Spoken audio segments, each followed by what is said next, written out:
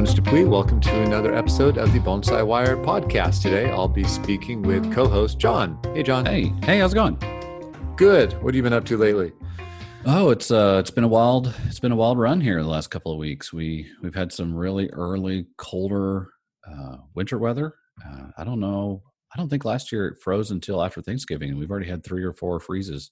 Wow. They've been really good ones because it's only been 28, 29, which is kind of nice. Get the trees, get their antifreeze system set up, and nothing. I think last year we had a 23 was our first one in mid-December or something crazy like that. It was like kind of freak out, but so it's kind of nice to get that.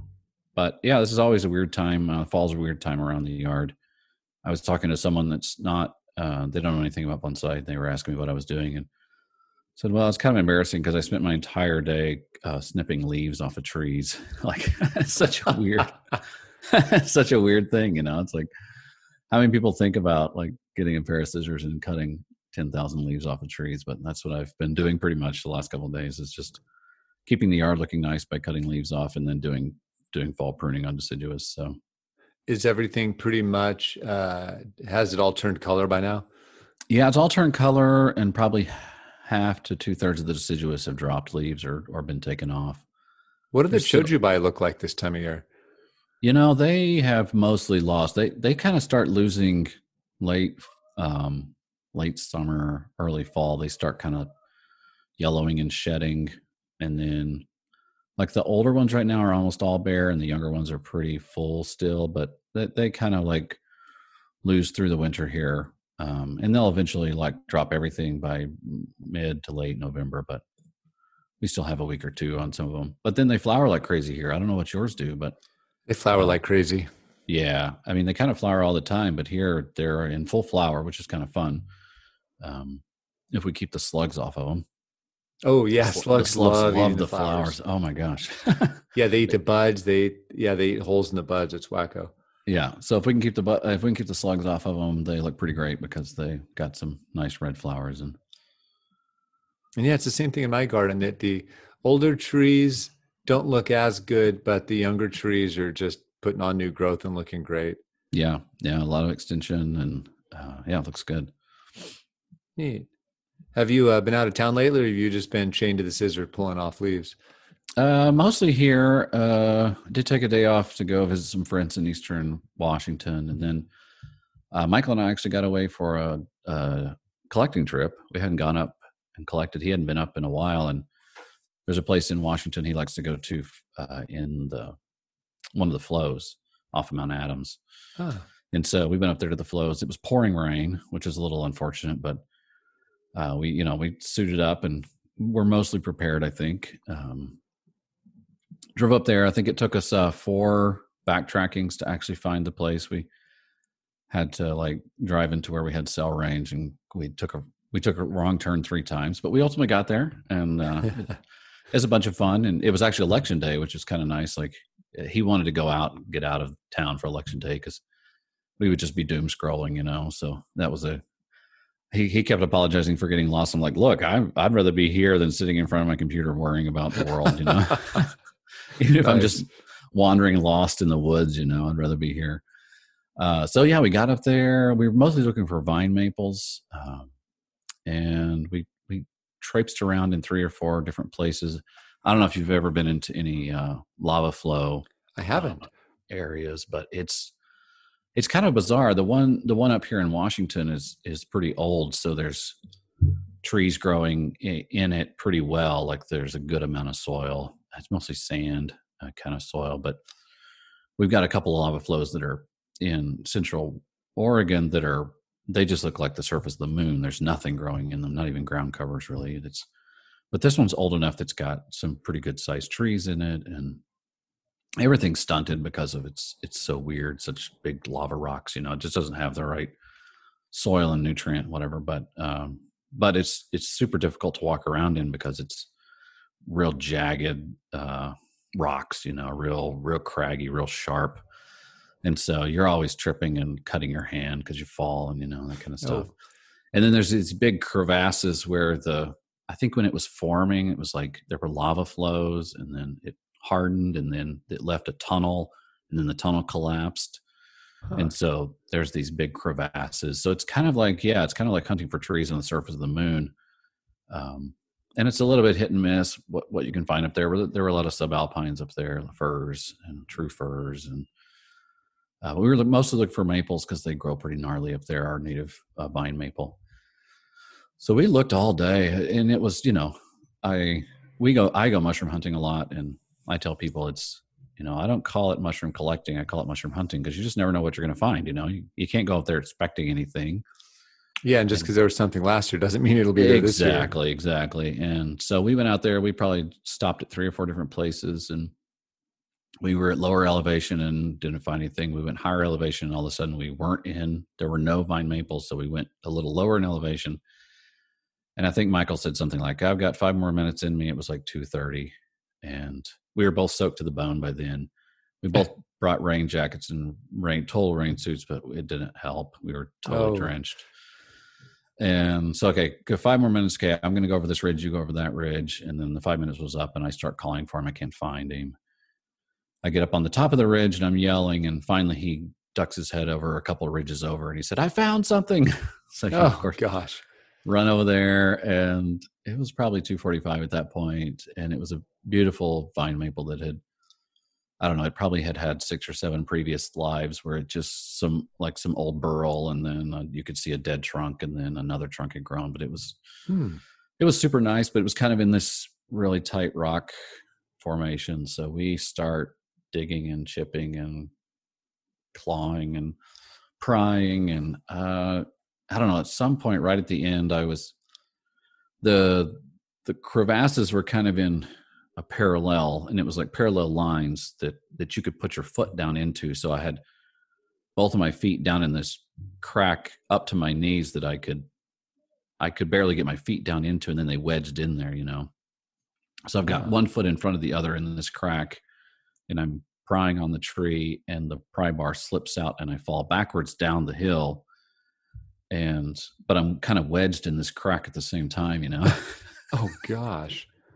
So I land upside down because I was on a cliff, and I land upside down with my feet are the only thing holding me in, but I landed on a really sharp lava rock right in my tailbone. And I think I broke my tailbone. Oh, ouch.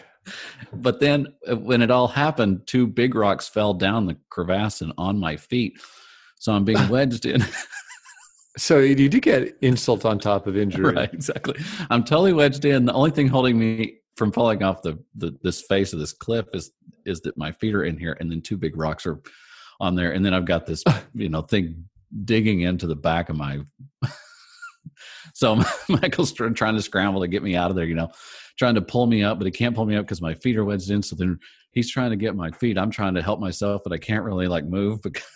Oh gosh! So anyway, I took a few minutes to break, and then we ultimately got it out of there. It took us 3 hours, which I think Michael said that's the longest he's ever worked on a tree. But really, it took us 3 hours to dig that thing out of there. But do vine maples do pretty well when they come out?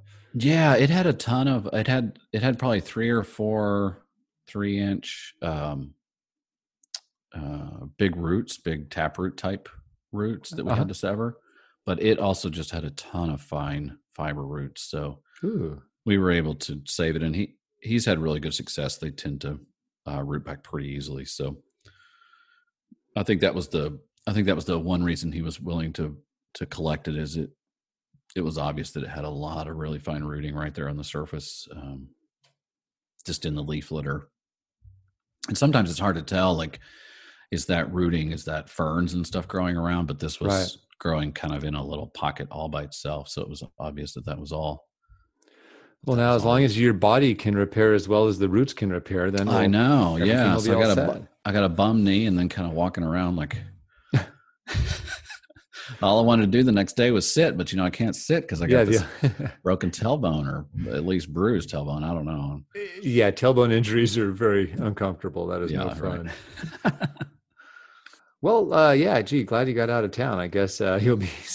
Do you do any more collecting later in the season, or is that about it? Yeah, we're going to try to go back up one more time and just kind of look around. There's this lava flow is pretty big, so it's got it's got some different elevation areas. There's some hemlock in an area I'd like to go look at, and so we'll probably try to get up again. It's also high mushroom season in that area too, so we were digging around for mushrooms as well, just kind of trying to get our mushrooms this time of year.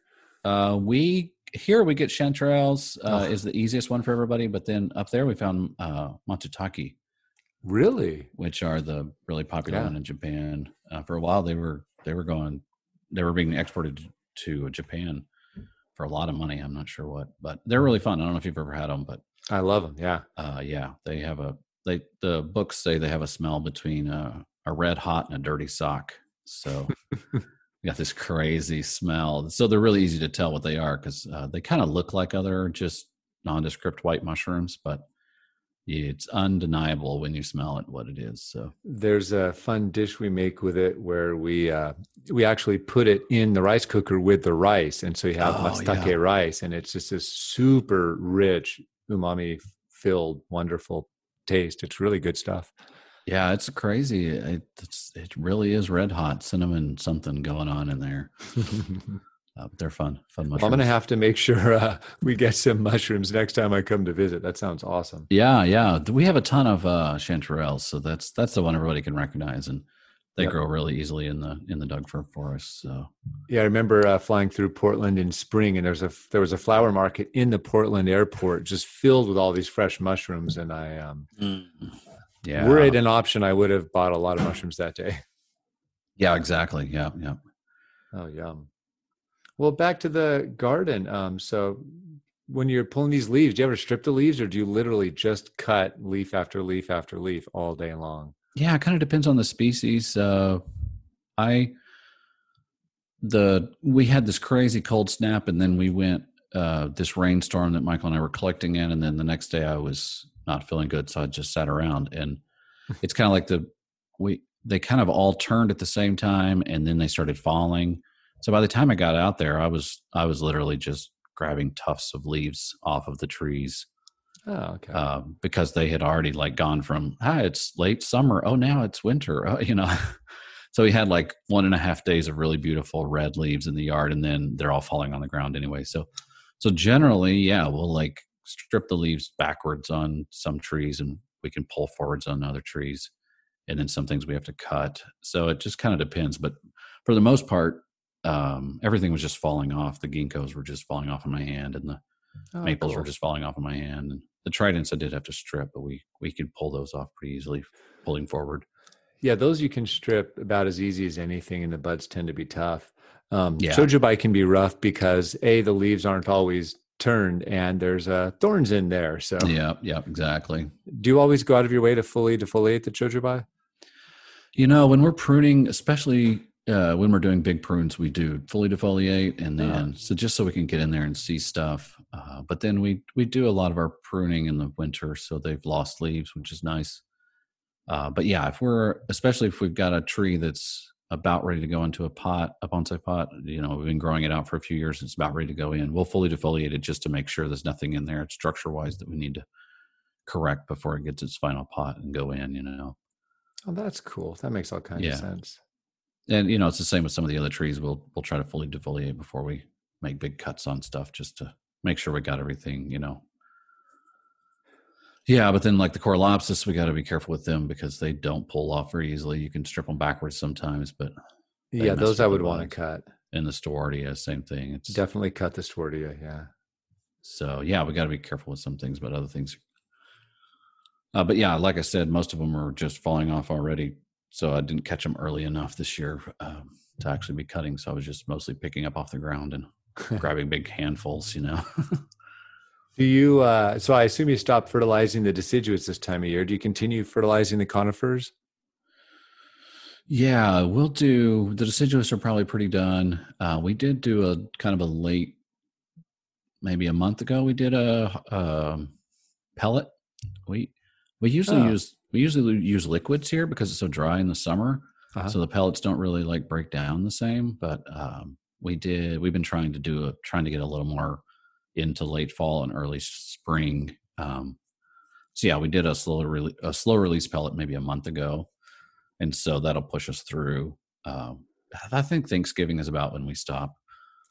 everything, but kind of gets cold enough where nothing's metabolizing. But yeah, we did a big one about a month ago, which will push us through to Thanksgiving or so. And I assume you can leave all your trees on the benches for now until you get some crazy cold, or yeah, we pulled down a few of the littlest ones. It was 20. I think we got down to 26, and it's actually the 2 days, Sunday night, tomorrow night, we're getting down to 26 again. So we'll pull the little ones down. We don't have a whole lot of little trees, but anything in the shohin, small chuhin size, we'll pull down, get put away. But we'll just pull them down onto the rocks. I don't think we'll put anything in the greenhouse until, it'll be, I think, sometime after Thanksgiving, before the 1st of December is when we pull all the trees back from the Japanese garden that we have there on show, and then we'll pull stuff into the greenhouse that's delicate. Oh, so they just have no trees. You take all the trees over to the garden then in winter from? Yeah, that's right. Yeah, I think Michael's trying to get them to get a collection that they can manage, but it's just too much for their staff to manage through the winter, in the event of a big storm or something. So we pull them off. We pull them off after Thanksgiving, and then they go back early spring. Yeah, it's kind of a big ask to have someone take care of trees at that level all winter long. You want to make sure you want to be pretty confident they're on top of their stuff. Yeah, it's just, and I don't know, they're kind of high in the West Hills here. I don't know what the elevation change is, but it's probably only 500 or 600 feet. But it's amazing because they have their own weather system up there. It'll be sleeting rain up there, and Michael will come to the garden here, and it's sunny. It's so weird. They just have, so it's the weather's a little less predictable up there. So they come home. So we're bringing them home next week, and then they'll live here, and then we'll clean out the greenhouses and get stuff packed in there pretty soon for the winter. Oh, cool. And so that means that probably the next order of business is a lot of pruning and wiring. Yeah, I've been trying to get through the maples since they're just now losing the leaves. We have 10 or 12 days here to get all of them cut back. So I'm almost done with them. And then it's kind of a wire conifers, wire and shaped conifers, and prune them back.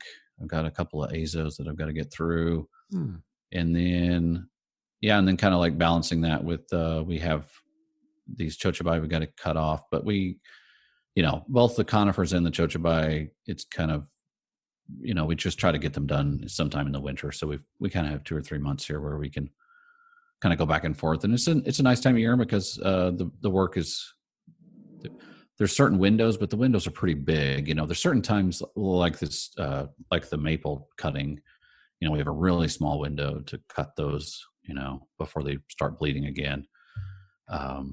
But the winter tends to be a pretty big, long open window where we can get stuff done. So it's kind of nice because we have a huge list of work we have to get done, but it's not like, oh, we need this done by the 1st of June or anything. It's not like decantling black pines or something where we have to be done by this date or we have to be done, Yeah, it's great when you have that flexibility. And it's nice that your winter's not any colder than it is because it gives you just enough so the trees get dormancy and they can still be worked on the whole time.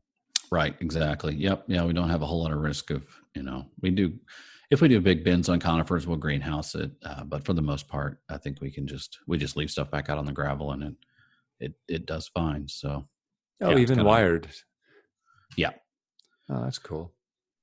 And do you do much wiring of deciduous? I know in general, the garden, you don't see a lot of wire on deciduous, but will you be putting any wire on deciduous at this time of year? Not a whole lot. We do put wire on in the spring mostly here. So it's mostly the cutback now. Most of the cutback, and then we will wire a little bit. There was a huge sprout on the Coralops, is exactly where we needed it. Ooh. And so we'll wire that out. But mostly what we are doing is wiring new growth in the spring after that big flush of first growth. We'll decide if we want to wire it or cut it, and then we'll do the wiring then. But for the most part, we don't wire deciduous too much in the winter. I like that idea about that you get a shoot right where you want it. That's such a rare thing in bonsai. I know. Yeah, it's this one tree has this hole, and it's we're trying to grow the whole thing left, but it wants to grow right, and so we've been cutting back and whatever. And now we have a shoot, so now we're going to finally get to wire that thing out and get it where we want it. So that's kind of nice. Well, one thing I'm curious about is since you're How many months now into your apprenticeship are you? Oh boy. I don't Year and a know. half or something? Yeah, something like that. Yep.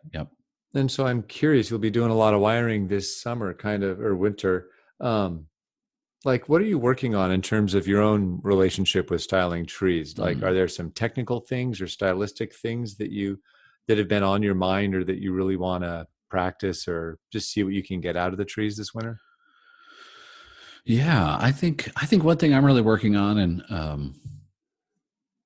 I think one thing I'm working on really is just the idea of like doing the job correctly, but also balancing time and energy. And I think that that's something probably that professionals have to deal with a lot more than hobbyists have to deal with, where it's like, it's not that professionals are cutting corners, but seeing as professionals have, so much more work to do and so much.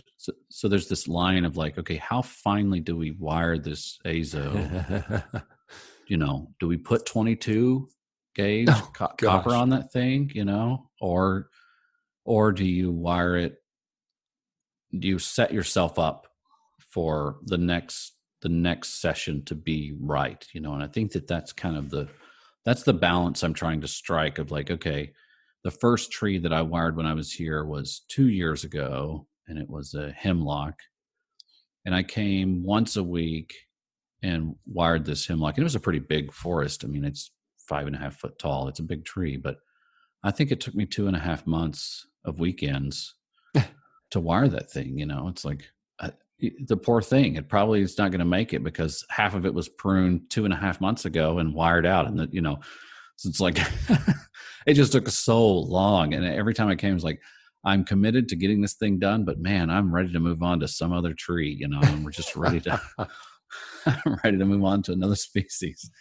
But it's kind of like, and then the last tree that I wired was like 3 hours, and I had it wired out, and it wasn't a big wire job. It had been wired before a couple of times, but it just struck me like, okay, there's this, and I even hate to say it, like this good enough, because I don't want to tell people like, oh, we just do it good enough, but it's kind of that feeling of like, we're setting the tree up for the next phase. We don't have to be finished today.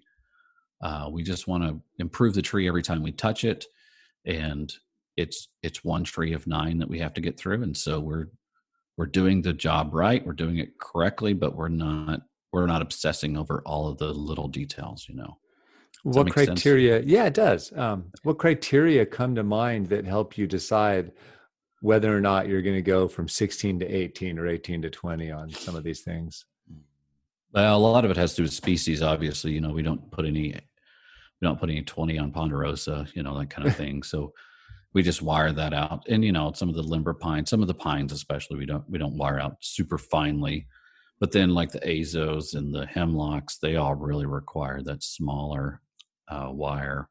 But I think one thing that I've learned, like in the time that I've been here, because I had only done bonsai for a year before I met Michael and Andrew. So I don't have very many moons under my belt just in general, so there's these, like, some things I'm learning in the yard here, which is nice because I think people would learn them eventually, but I'm having to learn them a lot faster.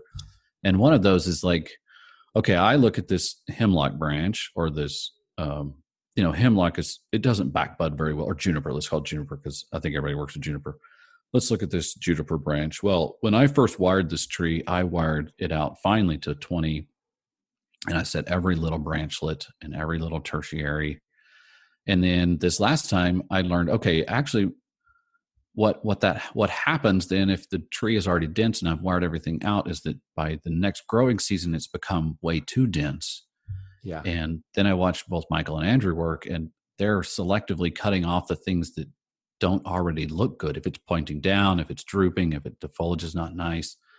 So they initially take off, 50%. Of course, it's, this tree is dense and well growing, but they're taking off, some X percentage, and then they're wiring out just the things that are a problem after that. Instead of like, my first concept was like, I have to save everything, all of these little, crotchy branches and droopy branches. And And so I think that's where some of the efficiency has come. Like, okay, so if I have to cut out something anyway because the tree will be too dense, and so if I make my choices wisely, then that's a lot less to wire. You know, if I'm cutting off the problematic branches before I even pull the wire out, then it makes the wiring so much easier. Or if I'm cutting out all the density, it's just little things that I learn instead of like randomly cutting things off and then trying to struggle through figuring out how to wire everything. It's like, oh, okay, if I'm selective and systematic about what gets cut off, then it's a lot less to wire.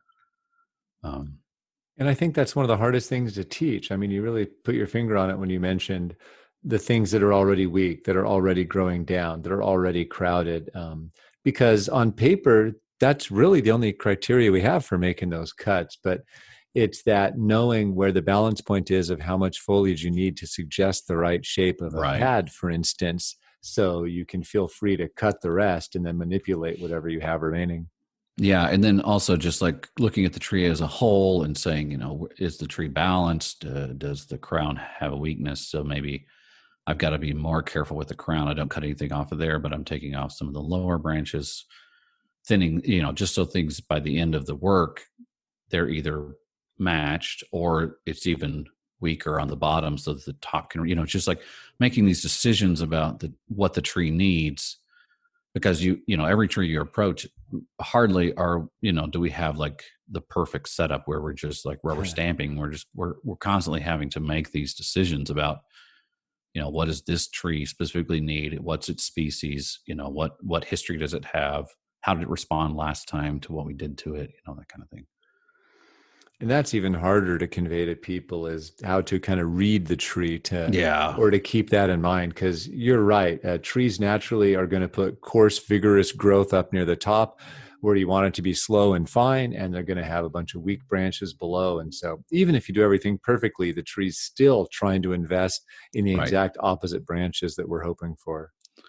Yeah, and the chochibai do the opposite. You know, if you let them go for a couple of years, they bifurcate and then they abandon that old shoot and they send out another one. You know, and so it's like, you know, knowing your difference between your bushes and your trees, and then also just even, you know, eventually the trees will stop doing we can like the chochibai will stop sending out sprouts at the bottom. How do you get that to happen? Well, I don't know. You know, so it's funny because some of the older ones just don't do it anymore, which I'm really glad for. And I don't know if it's like they're finally to the ramification they need to be. They finally slowed down enough where they're not sending up a bunch of shoots. But it's just funny. It must be the different root systems or something, or species. I don't know what it is. But some of the younger chochibai just send up hundreds of these shoots, and then some don't, you know. So, and it's constant all year long. Oh, all year long. Yeah, it doesn't matter. The chochibai are funny. I really like them. They're kind of quirky little things. They don't really follow a whole lot of rules. They flower. They'll lose their leaves in the summer. First time I saw them, I'm like, oh my God, Michael, I think I'm killing them. You know, all the chochibai are losing their leaves. It's like, oh no, they'll be back. You know, a couple of days later, his little buds are growing and the leaves are going. It's like, oh, okay, well, that's a weird one. You know, middle of August, shedding all of its leaves. Like, what in the world? Who are you? And so then that short amount of time later that they get their leaves for, then they lose them again right now. It's so far. Exactly. Yeah, they get a month of new growth and then they're dropping them now and they're flowering now. It's just like, you're such a weird plant. Yeah, but I noticed that they're more prone to be weak on the top and send out more and more of those lower shoots. And I find it's almost you can't go a full 4 weeks between cutting the lower shoots out of the ground because you'll be sunk if you wait that long. Yeah, exactly. Yeah. We watch, you know, every day I'm walking around cutting out those, and especially on the older stuff, you know, we pull off fruits and flowers, especially on the oldest ones.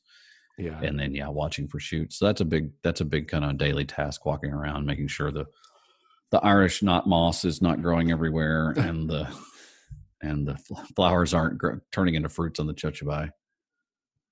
When you're working on wiring more mature trees, I'm curious, do you think about your own work from a less technical perspective or maybe more artistic perspective where you're trying to achieve certain effects in trees? Or do you ever think about it like that?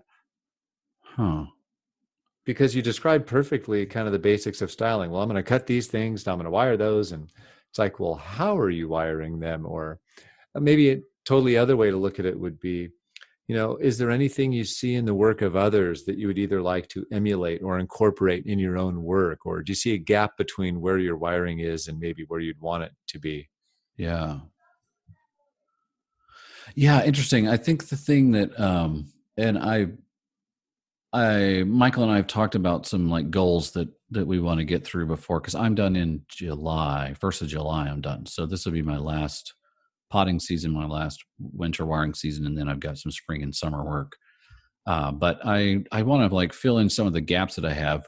We'll probably get into this later, but Michael and I initially settled on a 2-year program, which is much less than he would personally like out of an apprentice. But since my goals are different, and I don't necessarily want to refine trees, I just want to learn I want to learn from him how to discern a refined tree, or how to get to that point, even if I can't necessarily get there myself. I want to see what the Michaels of the world look for when they're looking for a product that they can grow into that. You know what I'm saying? Have you come up with an answer to that? Well, not really. That's where I've got to that's where some of the gaps in my knowledge are at this point. And that maybe brings us to the wiring thing, is like when we're working with Yamadori, and I kind of mentioned this already, like we typically try to focus on like, what do I need to do now to set the tree up to be successful in the future? And so, and that comes back to like, we may not be wiring everything out to a 20 gauge right at the beginning, or we may not be cutting off everything that absolutely needs to get cut off because the tree might need that to regrow the root system, or whatever the situation is. We may not be. It's a much longer game than I think I was aware of. I mean, of course, you talk about, okay, this tree is 50 years old, or this tree was 100 years old, or whatever, and it's been in the pot, So obviously we know that it's a long game, but I think the things that I'm kind of like coming around to is like, okay, I don't need to finish the tree today. I just need to set the tree up to be ready for next spring. And then in next spring, I set the tree up to be ready for fall. And in the fall, and so not only does the tree take a long time to get to where it wants to be, but our process of doing it is over a long amount of time, and that, I don't think that really like sunk in until I was here for a year. It's like, oh, okay. Like, and even things like, okay, we have these trees to do. And if the window closes in the winter on styling this tree, like we just have to cut our losses and we style it next year, or we change our goals a little bit, or whatever. Like it's just such a fluid process. It's much less rigid than I assumed it would be. And obviously we would have liked to do that work, but if something comes up, it's different than, okay, if we don't cut a black pine's candles off, then we've lost 5 years. Like that's a definite, we have to do that work. But then there's other stuff that's like, okay, it's unfortunate that we didn't get to that. Or we get in there, we defoliate, we see that something can't get done because, okay, we lost this branch. So maybe we need to put it in a box and we need to buy a few years. Like we can sort of punt that down the road a little bit, and that's okay. Like that's just part of the development of the tree, Mm-hmm. And so not only thinking of it as like, oh, okay, this is a long-term process, but like this is a lot of little iterations over a long term, and I think that's kind of the thing I need to like really sink in with. And so I feel like the wiring is that way. Like, okay, I don't have to wire the tree out all the way. I just wire it out so that it's set up to be ready to go when I have twice the ramification, or when I have the kind of branching I need, or whatever, Which is such an abstract idea, because when you're working with young things, you're typically only going to be keeping a very small amount of the branch that you're wiring. Exactly. Well, and even when we're wiring out, like I think Michael ran into this a lot as an apprentice himself, and over the years, like you'll sometimes wire out a Yamadori or wire out a tree, and as you're shaping it, you realize you don't want this whole branch, so there goes a whole branch of wired work. And it's painful, because that was half an hour or an hour of wiring that you did, and it's all just got cut off. But there's also like, there's just this sense of like, it's a dynamic process, it's not a static process. It's not something that just like can get done. And I think as a hobbyist, I was, just a hobbyist for a year, but as a hobbyist, I just felt a need to like get the tree done. Like,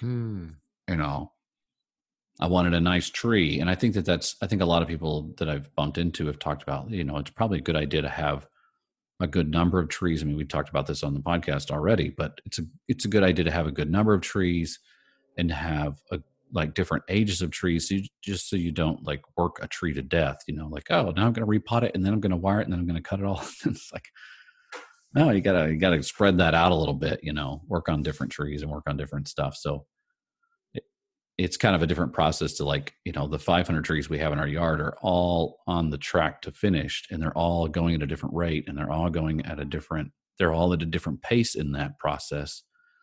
And so it's kind of like juggling all of that, like the development goals of these 500 trees or whatever, figuring out what to be done and where, what kind of work needs to be done in each season. And that's, I suppose, if you wanted to wrap up an apprenticeship in America, that was probably it. It was like, I just trying to figure out, learn myself, and then also like try to keep these trees on their track, Have you ever been shopping with Michael for young material? A little bit. We've gone to Randy Knight's to look at his Yamadori material. He and I, a year ago, actually, we went up to Anton's place, and that was an amazing trip. I went up there and shopped with him, but no, not a whole lot of young material, mostly just Yamadori material. It's hard when you don't get that hands-on experience figuring out how to evaluate those younger things, so you can make your mental notes about, don't do this. Right. Michael has mostly developed his own young stock here, either by cuttings or air layers, and so we have a good amount of that in the yard. And so I feel like I've gotten that a little bit of like being able to look at this. We have a dozen air layered maples, Japanese maples. And he says, we can talk through like, okay, here's what I did wrong with this one. Here's what I wish I would have done, and so we can kind of evaluate those and sort of like rank those in a way. And so that's a little bit similar, but yeah, it'd be nice to go to a large bonsai nursery. I mean, unfortunately, that's just not something we have here. We've got Bonsai Northwest in Seattle. But that's really, we need to come to California, I think. Well, I don't know what you mean by California. We just don't have enough growers anywhere, as far as I know. Yeah, I guess we've been out to Telperion together before, also before the tragic fire out there. So we got to look at some stuff there. But yeah, just it's tough. It's tough to. Luckily, we have a good spread of ages here in the yard to be able to kind of do some internal evaluation. Are there some things you've noticed when you, whether with Michael or on your own, go to these nurseries are there some things that you definitely do want to do or do not want to do, either to emulate some successes or avoid some mistakes in growing? Yeah, I mean, I think the key that I really set out wanting to work with Michael on was just really like being able to put myself into his position and really seeing through his eyes. Like, I think that one of the deficiencies in the market is that so growing and bonsai in general is like a good part of horticulture, and then there's a good part of artistic, right? And it's kind of this odd mix of these two. One's kind of a craft and one's kind of an art. I don't like to spread those out in a hierarchy, but in a horizontal, we've got kind of two extremes. In one sense, you got to figure out how to keep the thing alive and thriving. And in the other sense, you've got to figure out how to make it artistic. And I think that part of the issue is that that there's sort of two camps. There's the horticulture camp of people that like are really good at that, and then there's the artistry camp. People are good at that, but I think that there's a sort of a lack of crossover between those two, like people that know how to deal with the plant, keep it alive, make it thrive, but then set it up to be ready to be a pre-bonsai, And then on top of that, we've got such weird competing continuums of, I remember 30 years ago when I started, people would say, oh, a bonsai takes a long time, so it doesn't really matter what I do now because it won't be a real tree for another 20 or 30 years. Yeah. Whereas now we're so short-term focused. It's like, doesn't matter what the stage of development or whether or not I collected it 10 minutes ago. Let's just wire everything and we'll be done. Then we have a bonsai. Right. Exactly. Yeah. So I think of the people I've like, the stuff I've seen, not only in person, but online, the other growers, I see a lot of material that's just, it may never get there. It's like, there's kind of a perception about what, like Trident maples. Everybody loves growing Trident maples big. And so there's a lot of big trunks out there, but I just don't feel like they're grown in a way that they'll ever be anything, and maybe they'll be something, but they're not going to be, they're like, it's like the girth and the size was grown at the expense of style or of something that's going to get set up. So back to that, but back to what I've said a couple of times, like, what does it take to set the tree up for its next stage? And, what does that take? And, I'm still trying to figure all that stuff out myself, but like, how do I either get a root base or how do I get a trunk or how do I get branching? And one way to do it is, some people have done this, and people in the club here, where you grow a tree extremely slowly in a pot over a very long time and you develop it. And there's some beautiful trees out there that are done that way. And then on the other hand, we've got people that put the tree in the ground and grow it out quickly and then try to fix some of the inevitable problems that come with growing the tree in the ground. And so just kind of like two extreme ideas of thinking about how to develop trees, and just trying to figure out somewhere in the middle, I feel like, is where I want to land, Yeah, you can't realistically start a business with the Ann Spencer model. Right. I mean, absolutely beautiful trees. We have a few of her trees in our yard, and they're just shocking to look at how beautiful they are. But you can't develop a business model around doing trees that way. And for those who don't know, this was a Portland area enthusiast who had just a fantastic collection that developed very slowly over decades. And the people lucky enough to have some of those trees appreciate them for the character that you can really only build into a tree over many increments over long periods of time. Right. And kept in small pots and kept, very, very meticulous record keeping on what everything was done. And yeah, beautiful trees, absolutely beautiful trees. But you'd have to have hundreds of acres of little trees like that to be able to manage any kind of like profitability over time, Well, one of the things you said actually really sticks out to me, and it's kind of it's almost a more helpful way of looking at way I've thought of it growing for a long time. Is you said, in spring, I'm setting up for fall, and in fall, I'm setting myself up for spring. And I think it's so much easier to explain to people or to determine for yourself, what is my goal over this next season period, and really focus on that. And then when you get used to taking those individual steps, it might provide the tools you need to start looking further out, more chess game like, and see several moves ahead to where that tree might be. Right. Yeah. And I think you and I have talked about this. It's, in some ways we sort of have to just shoot in the dark. And then when we, fast forward 5 years, and then when we get there, we realized, okay, this was the path that we should have taken with all of them.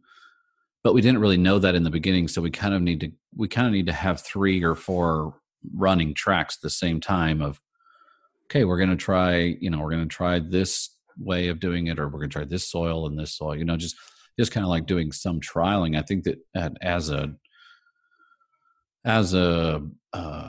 collective, the growing bonsai in America is pretty young. And so we just don't have a whole lot of established norms about, okay, you do it this way. If you're growing black pines, you do it this way, and then you do it that way. And of course we can lean on the Japanese or other cultures that have been doing this longer than we have. But in some ways we kind of have to do our own because of our different climates or whatever. So yeah, so we kind of have to like play with like, I'm going to do 3 different ways. I'm just going to push them down the track. And in 5 years, I will have known what worked the best. And then hopefully even before the 5 years is over, I can begin to make adjustments to the way I'm doing that so that I'm not arriving at the train station with nothing in my hands, Yeah, and that's what I call a 5-year lesson. And if only all of the lessons I've learned only took 5 years. But Right.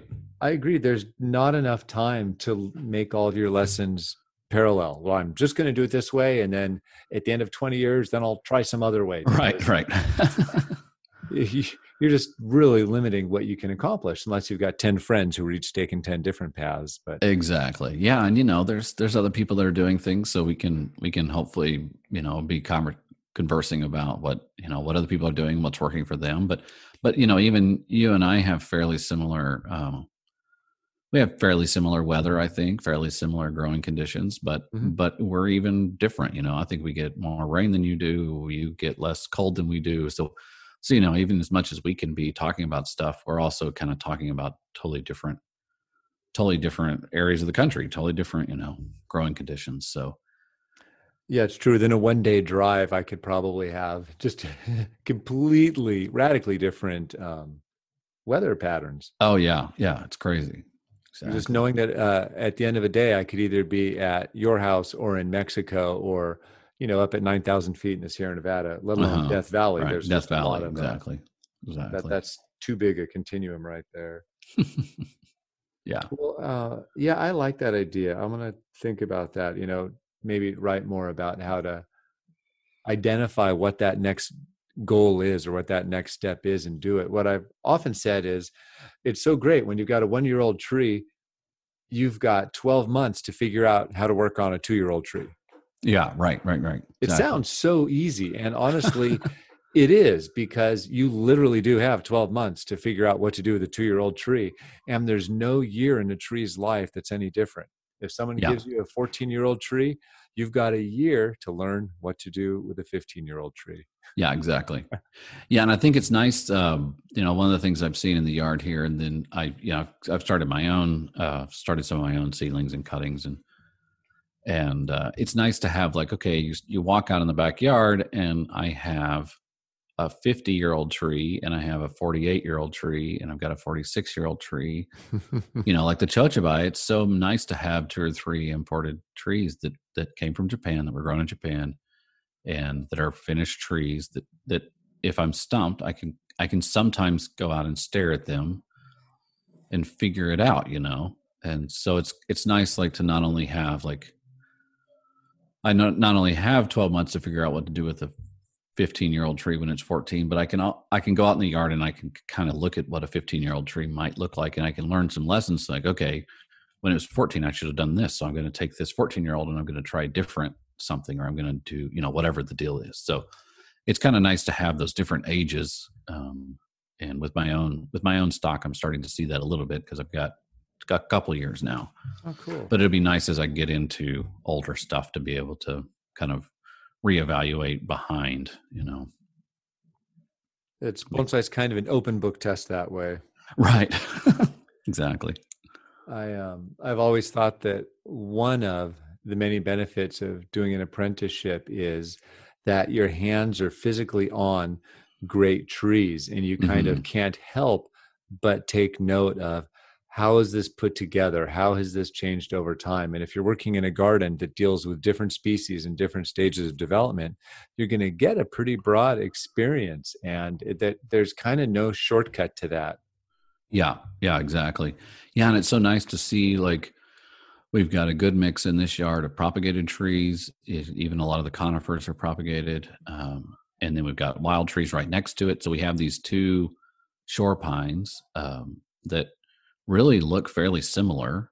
You can tell which one is wild, but one was grown at Telperion and one was grown, it was grown in the wild. So it was collected, and they have similar bins. They have similar tilts. They have similar, obviously the one in the, the one from the wild is a lot older bark and a lot craggier in a way, but it's just nice to look at these trees next to each other and be able to make some comparison notes of okay, if my goal is to create something that looks like it came from the wild, it's just so nice to be able to study trees that were grown in the wild, Yeah, exactly. And so I'll often be bending up black pines, and I'll pull my stool up next to the pines in the yard, and I'll just stare at the pines and then kind of try to imagine what it would what would make that trunk line look like that, if I'm working on it right now, and so it's kind of fun to like be able to walk around and look and think, oh wow, that is really fascinating how nature did that movement, or how this thing happened, just kind of imagine how these movements were created, and then kind of pushing that into my own work as I'm trying to create that stuff myself. Do you do much studying of books or online for images of things you like? Yeah, the Kokofu, we have the full collection of Kokofu, and I spend a lot of time digging through there. Extremely helpful. I haven't found a whole lot of great online resources. There's a couple of Japanese blogs that I follow, especially for Shohin, that are just kind of eye candy, just fun to look at. And one of them, especially, the person is really good at like the English translation is terrible, so I can't really get anything from that. But just from the photos, you can follow trees over time, so you can look back through the life of this trident maple or whatever it is, and you can kind of see how the development worked and what they did to create what they're working on, and so it's kind of nice to be able to look back through the history and see, because I think that's the most valuable. It's fun to look at a final product like the Kokofu book, but I think it's almost more valuable to be able to dig back through the diary and see, like, okay, they grew out this huge branch, and they grew it out solely for the purpose of making it a gin, or they grew it out to give girth to the trunk, or whatever it is, and so seeing that setup again, that sacrifice for what the tree needs the next time around. It's nice to see. There was an exhibit in Japan where they started putting up those old diary photos up on a wall, and you could actually see the development of trees over, 10, 15, 25 years. And it was really, really neat to see. And then the tree's actually right there. So the punchline is, and here it is. Oh yeah. Fun. Oh, that's great. Yeah. I mean, I even love looking at that in our own yard. I can go back through Michael's blog and just kind of see when the tree came in and what development has happened between then and now. It's kind of shocking sometimes, like, oh my gosh, it really wasn't all that many years ago that this thing looked like it was on the edge of death. And then here it is. Like, I'm having to cut half of the foliage off because it's growing too wildly now. It's growing too crazy. Oh, it's so cool. Yeah. Pretty wild. Well, what are you excited to start in spring? Like what, we get to start a new batch of trees every year. What are you kind of fired up about sending out there? Yeah, so I'm working on black pines a lot. I've got a grow room going in the garage, and I'm learning from a couple of online people, just kind of hydroponic growing of black pines. And the great thing about it is that I'm growing under grow lights in a grow tent with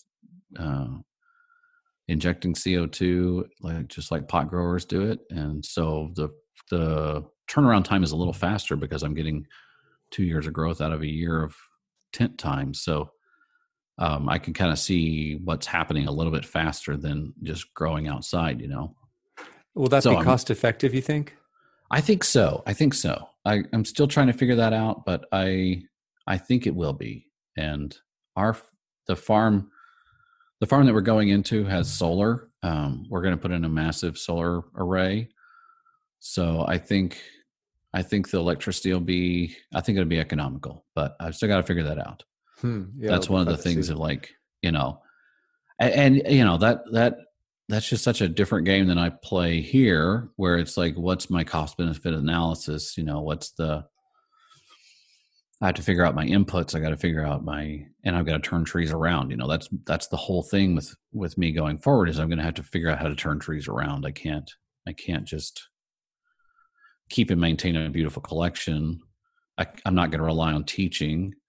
My goal and income is going to come from selling trees. So I've got to figure out how to do that economically. I've got to figure out how to do that, the economy of motion and all of that, so that's going to be really interesting. So I don't know if the grow room stuff is going to be efficient as far as cost goes, but we'll see. So on that same track, what have you thought about what your horizon is for how old a tree you want to be releasing? Like, is this a 2-year horizon, a 5-year horizon, a 10-year horizon, or are you thinking over quite a broad range? for the pines, say? Yeah, I think quite a broad range, especially to begin with, because I think ideally I'm looking for probably 5 to 7 years is kind of my release them into the wild at that age. But if I think about what the heck I'm going to do for 5 to 7 years while I get my 5 to 7 year trees going, I think it'll probably be a fade in of like the first year is going to be obviously all 1 year trees. And then the second year is going to be mostly 1 year trees and some 2 year trees. And the third year is going to be mostly 3, and then I'm eventually going to, once I have 5-year-old trees, I'm going to eventually fade out. Cause I enjoy starting trees, but I don't think that's where I'm going to end up. That's not where my training is. That was kind of the whole thing with working here is like, I want to learn how to take a 2-year-old tree and turn it into something that Michael would want to work on. I don't necessarily, I love cutting and propagating. That's I really enjoy doing that. So nice. I probably will turn around some really young stuff just because it's hard to find some of that stuff. But for the most part, I don't want to just kick it out into the wild when it's 9 months old and has a little bit of root on it. I want to figure out how to set it up for someone so that it's, it's a puzzle that they can solve, but it's a puzzle that could be solved in a way that makes a really nice plant. Yeah, and that's something that's lost. I don't know that growers or buyers, and I include myself in both of those categories, have a good sense of what the criteria should be at such early stages of development. All we know is more is better, and that doesn't necessarily serve us really well because more growth typically means bigger internodes. More roots means more stuff that we have to prune away, or that it won't fit in a pot. And so I think it's going to take education on all of our parts to figure out some of those puzzles. Right. Yeah, exactly. I'm wondering, are you looking to do a lot of deciduous as well? Yeah, I'm going to have a healthy mix of them. I think, obviously being in the yard for over a year with Andrew has influenced me greatly towards deciduous stuff. So I'm going to definitely do deciduous. But I think it'll probably be 50-50 as far as like actual plants. It'll be probably half and half. That'd be fantastic. That's a lot of deciduous. Let me know if you figure them out, by the way. Okay. Yeah, sure. No, Andrew luckily is like 5 years ahead of me on that stuff. So I'll be leaning heavily on him. Exactly. No, that'll be great. I look forward to seeing all that come together. He'll have almost a year in the yard before I move out in his new place. It's getting set up this week. And so he'll have almost a year to figure out some stuff that I can hopefully, work on. And then obviously he's been at it a lot longer than I have. So yeah, I think I'll probably find myself in this neighborhood quite often because he and Michael are just a couple of blocks away from each other. So I think I'll find myself in this neighborhood a lot, just continuing my education. And I think we talked a little bit about this, but I 12 years before I did this, I owned a restaurant and did Woodford Pizza. And I always bristled when people said I was a chef because I wasn't really a chef. That's a term that it's kind of like calling someone a doctor when they don't have a doctorate or whatever, it's like that. That's a term that I reserve for people that deserve that term. And so I would always just say I'm a business owner or I'm a cook or whatever, like call me something other than a chef because a chef has that title that everybody can make assumptions around. Yeah. And so I think in that same vein, the apprentice sort of bristles a little bit. I bristle at that because I think about, the apprenticeships that I read stories about, I hear from Michael, the traditional Japanese apprenticeships. I'm not really following that. I don't deserve that title in a way because I'm not really following that same track. And so obviously I'm dedicating some time to this yard. I'm dedicating time to Michael. I'm learning. In the pure word of an apprentice, I'm apprenticing under Michael, obviously, but it's kind of interesting because I don't think that my life here in this yard looks almost anything like a Japanese apprentice's life in Japan. And obviously I don't really know what that looks like. I haven't experienced that myself either, but just from the stories I've heard, it seems like a much different relationship between Michael and I, especially in this yard versus what people experience in Japan. So, well, then we'll call you an intern. An intern. Okay, I'll take that. I'll take intern. An internist. Have there been any big surprises for either you or your family, since you started? Is it kind of what you thought it would be, or have there been any, or have you found the focus being totally different than any of you would have guessed? No, I think we had a good conversations up front with Michael, and I think we came into it having a pretty good idea of what was going on. We were in a weird situation. We own a house across town, and then just with the housing situation here at the yard, I did 3 months of commuting before we moved, and so we kind of were able to fix some of those kinks like before we dove in all the way, I think. And yeah, we just super open communication from the beginning about what the expectations were. And I mean, I think probably if I said I'm learned anything or was shocked by anything is how much these things take to water. Oh my gosh.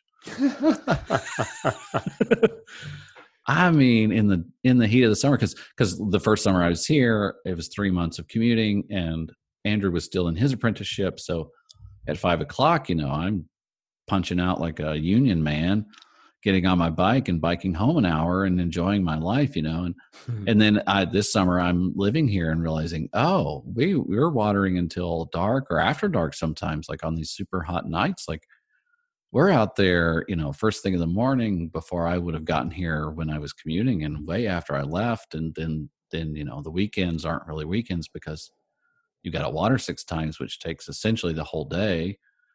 And, these trees need to get done for the client. So we're working into the evening. So it's just these things I didn't really, I was privileged to not be able to have to engage in because Andrew was still an apprentice, and I was just commuting. Yeah. But I think if there was anything that's like, oh, I didn't really get that. Yeah. Okay. Do you have to water the trees all the time? Like all the time? And it's hard to overstate the disruption of interruptions. And that's every visitor to the garden. That's every class that's taught. That's every supply you need to go buy. It's really surprising how all that adds up. It's like the interruptions are going to happen. The watering is going to happen. Fertilizing and spraying is going to happen. And what we think of as bonsai is what happens in the gaps between those things. Exactly. Yep, exactly. Yeah, COVID has really destroyed all of our lives, and some people more than others, but it's kind of been nice in the yard here because we don't have visitors.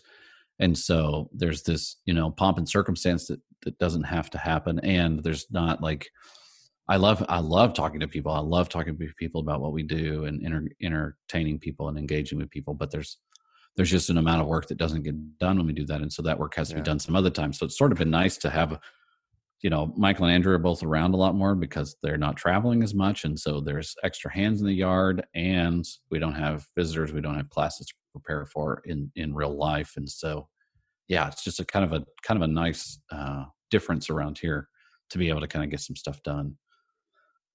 I bet it sounds like it. Yeah. Well, what's on your to-do list between now and graduation day? That's not that far out. Yeah, it's not. I was talking to Michael a couple of days ago. He and I need to just work out a schedule here because there's still some things I want to focus on. We didn't get to much air layering this last year. I've done it a little myself, but I want to do a good amount of air layering, deciduous mostly. Just want to try to figure that out because I think that's going to be one of the keys to developing, especially Shohin, is I think really nailing down air layering. I've done a good amount of grafting, and I really love grafting conifers, especially junipers. Nice. But I want to just make that a little more systematic. I want to figure out. We did a little bit of different time grafting this year, and so by spring we should see what was the most successful. But I want to do a little bit more of that just to kind of nail down. Andrew and I are both hoping to graft some Yamadori, especially some Rockies, graft them over to Itoagawas. And so I just want to figure out what is the best grafting style? What is the best grafting tape? What is the best, timing, aftercare, all of these things. Because, I think aftercare is probably one of the things that grafts die in more than even technique. I think is just aftercare and timing. So I really want to nail that down, really be systematic about starting a grafting project every 2 weeks, all through the summer and just see what really comes out the best. because we had some different successes this year, and I think it probably had to do with that. And so, yeah, just kind of going through that. Did you do a lot of grafting in summer? We did, yeah. We do a lot of our juniper grafting in summer, and so we actually grafted all the way up to 9 September. Huh. So I think we mostly grafted in June, July, but then I grafted all the way up into September.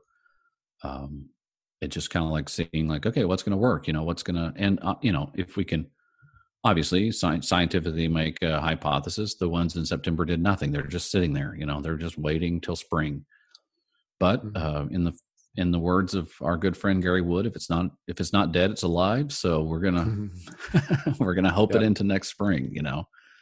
I know there's kind of a bell-shaped curve for grafting in winter around here, where your odds get better in December, get best maybe at the very end of the year, beginning of January, and then they start dropping off after about a month. Sure. So you can graft whenever, but your odds are going to reflect the calendar a little bit. Right. Yeah. And it's kind of the same with the propagating. I'm going to try to do a lot more propagating at different times of year.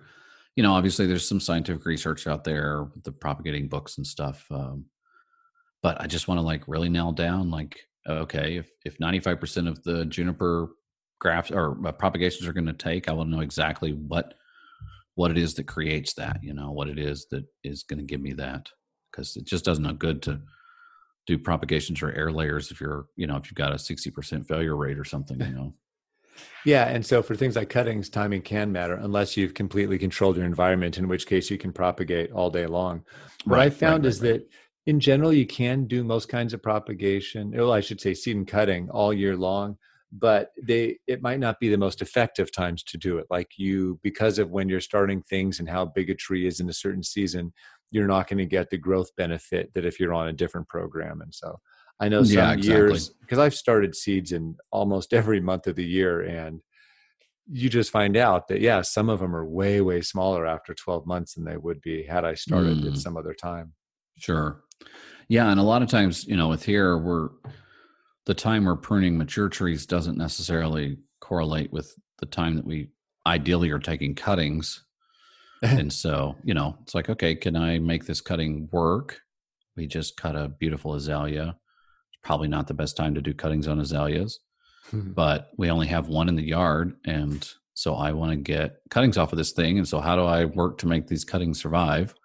So they're in my grow tent, and just like hope that I can make them go, because we only have one, and I really want cuttings from it, but we cut it this time of year. And so, it's those little things like that. Like maybe the goals of the propagating doesn't necessarily line up with the goals of the yard. Yeah. Well, for azalea specifically, if you can provide 85 degrees with 95% humidity, they will all take. I'll take. Yeah. Well, that's what I'm hoping for. I've got them in the grow tent, and that's about what my conditions are. So. Yeah, then I expect they're already growing. Right. Exactly.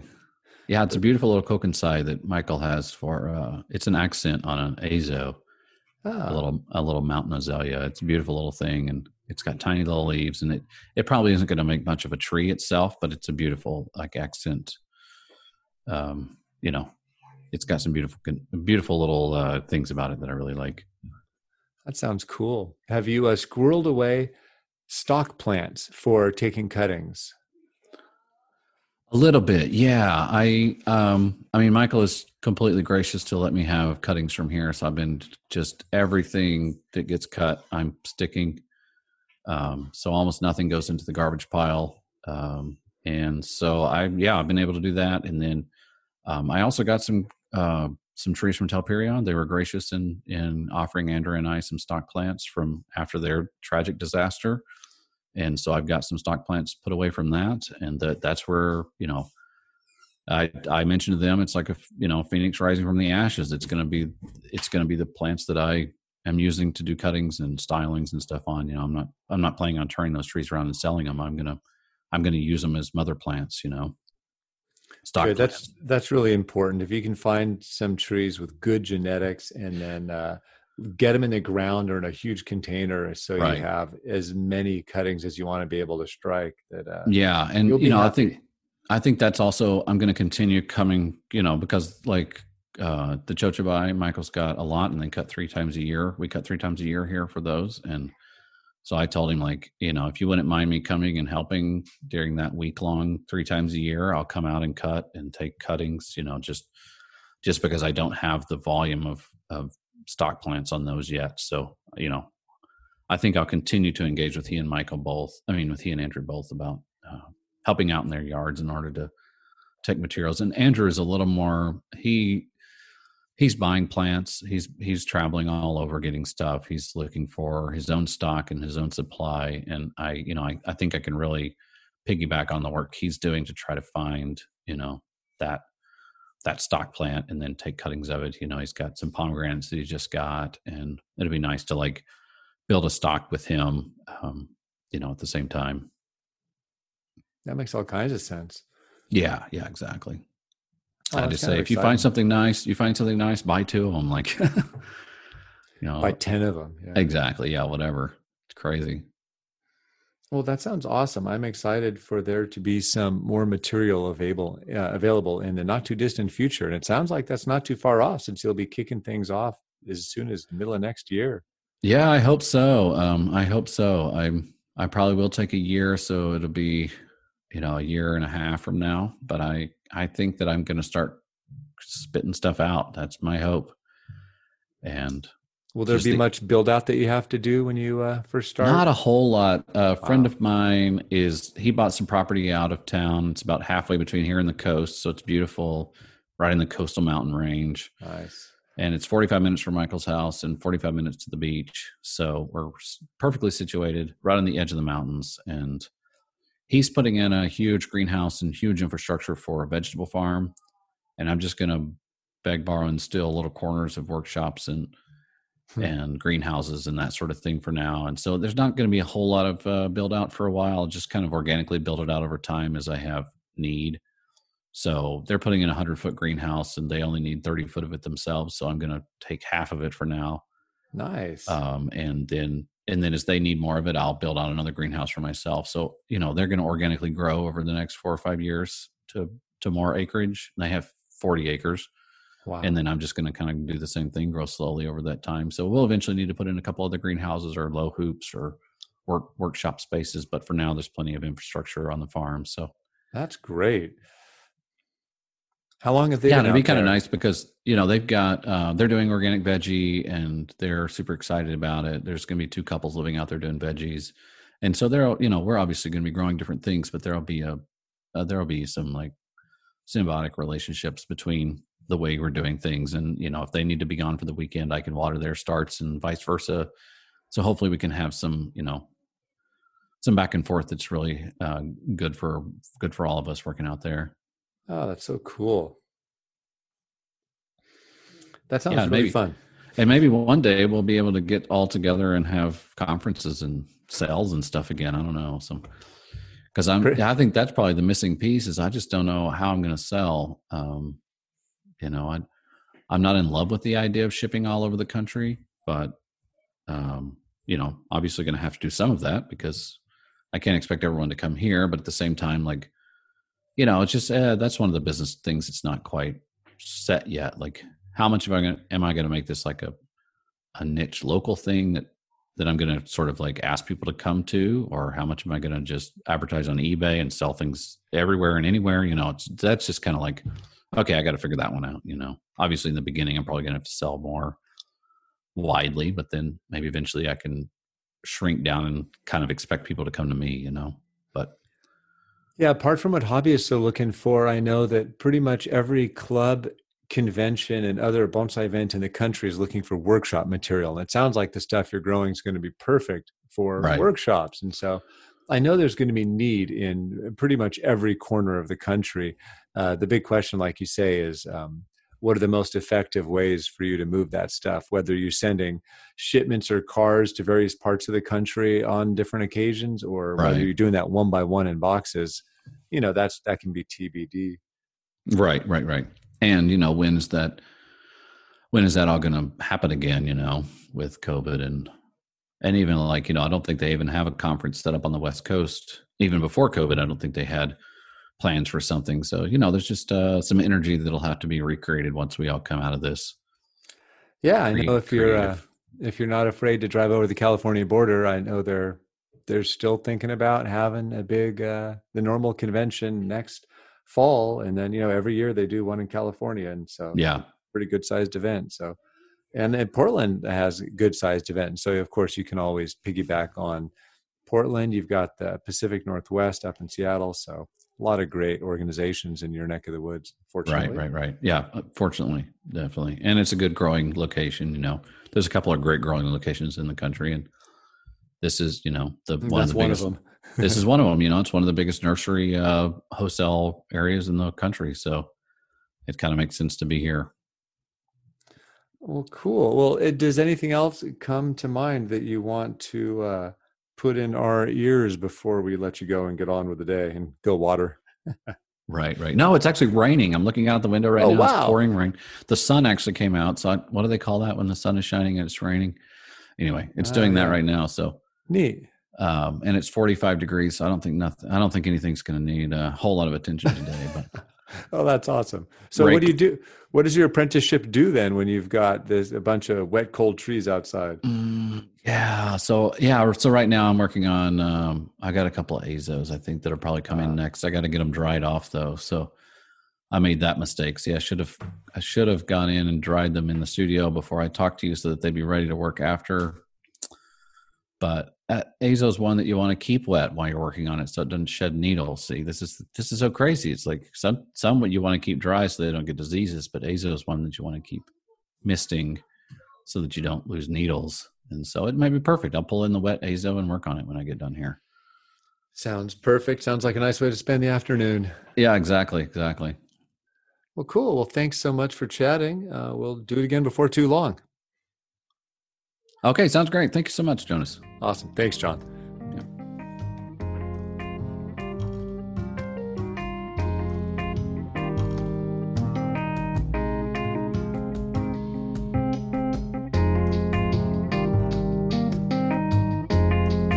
The music on today's podcast was brought to you by the fine folks at Blue Dot Sessions. Check them out at www.sessions.blue.